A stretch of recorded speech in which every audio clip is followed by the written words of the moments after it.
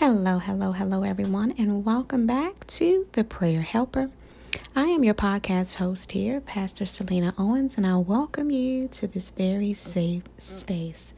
Today is Thursday, January 23rd, 2020, and we're going to pick up right kind of where we left off yesterday, talking about being yourself. So yesterday, the Lord reminded us to not shrink back from who we are, from being ourselves. Especially when we get to the table, when we cross the threshold. It was really a reminder to just bring it, to just be who you are, to be who He has made you and gifted you to be at your core. I remember sharing with you that the Lord once told me, don't put on any airs, but don't take off any either. And so that's something that I try to live by, coupling that with Matthew 5:16, just letting my light shine. But there are people who, because of their own upbringing or fears or insecurities, they can't handle the gifts and the quote-unquote airs, so to speak, that God has given us. They can't handle our own style, our own personality, that we have our own feelings and opinions and goals and godly character. And so they either overtly or subtly want us to be someone or something that we're not. They want us to do things and wear things and walk a certain way, live in a certain area, what have you. They want us to do these things that don't really foster or showcase the real us. And their requests aren't always direct, but if you listen and if you'll be attuned to the Holy Spirit, if you'll watch them carefully, you'll see how their conversations and their interactions become suggestive hints. They might be, but they communicate loudly one clear message. And that message is, you're not who I want you to be. I want you to be somebody different.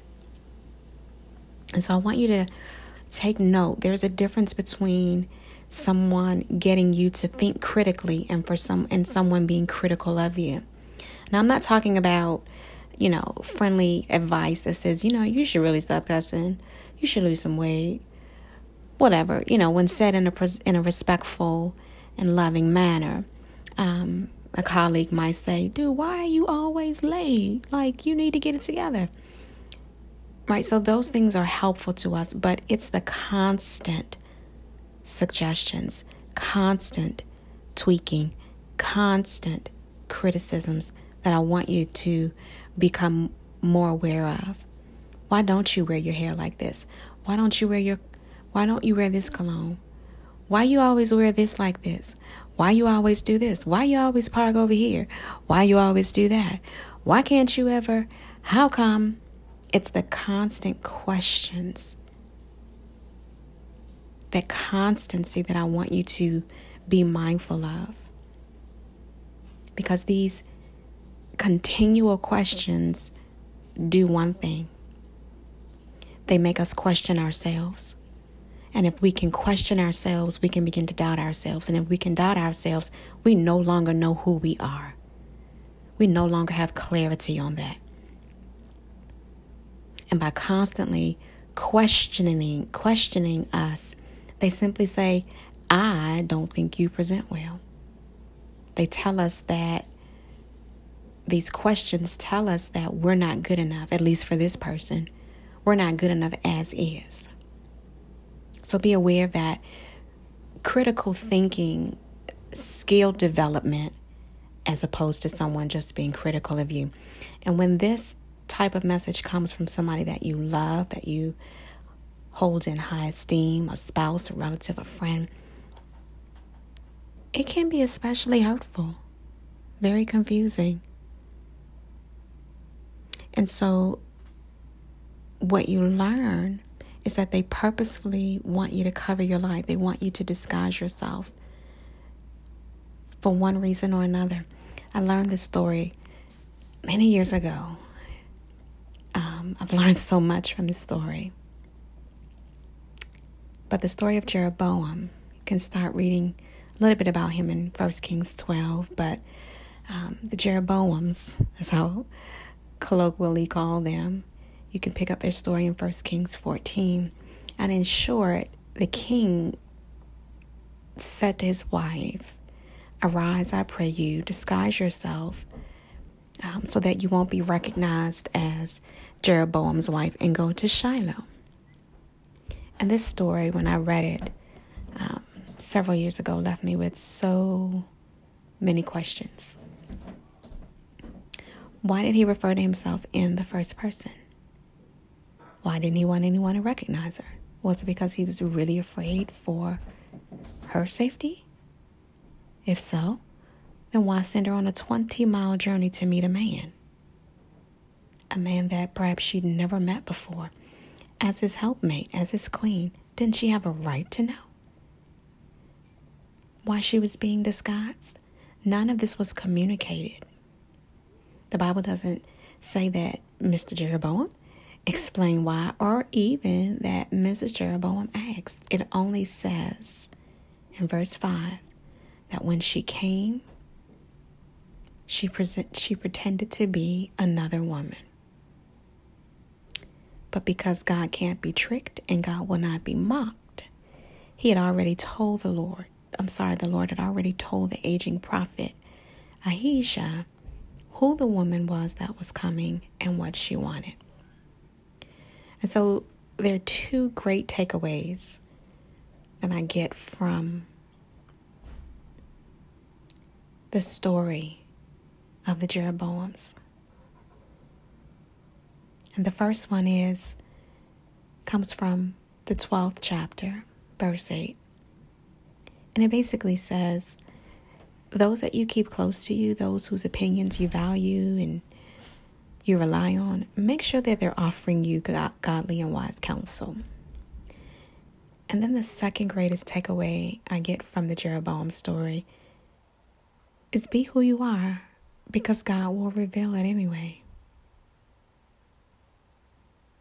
So I say to you today, be yourself. Don't hide it. Don't disguise it. Don't accept constant change, constant critiques, belittlement. Don't accept that. Be who God made you to be. Let your light shine and be yourself. You have to know who that is. And if you don't already, I encourage you to go before the Lord and find out what your parameters are so that you can set them.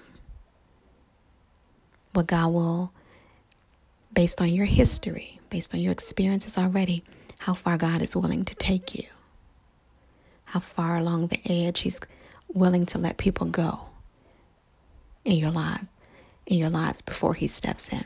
Find out who you are so that you can be yourself more effectively. Because if you're constantly submitting to people's modification requests, you're never going to know who you are. I remember hearing a story or listening to an interview a while ago, and the person simply said that, you know what, take yourself out to lunch. Just go be alone with yourself in a public place and see how you interact, see what you like.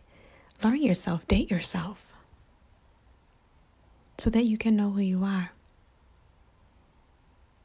This is how you gain your wisdom. You gain wisdom from experience. And this is how you gain wisdom. And remember to always ask the Lord for knowledge of who you are.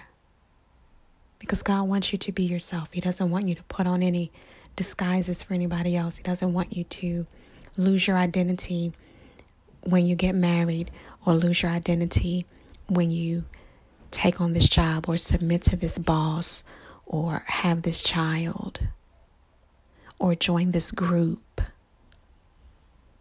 He wants you to be who he created you to be at your core.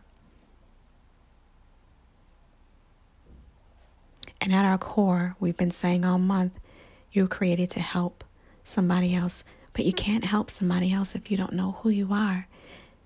and what your helpful skill set is. Get before the Lord today and make sure that you ask Him. Make sure that you find out. It's important. It's important that you and I both know who we are and who we're not in this season. Things are about to pick up. God bless you.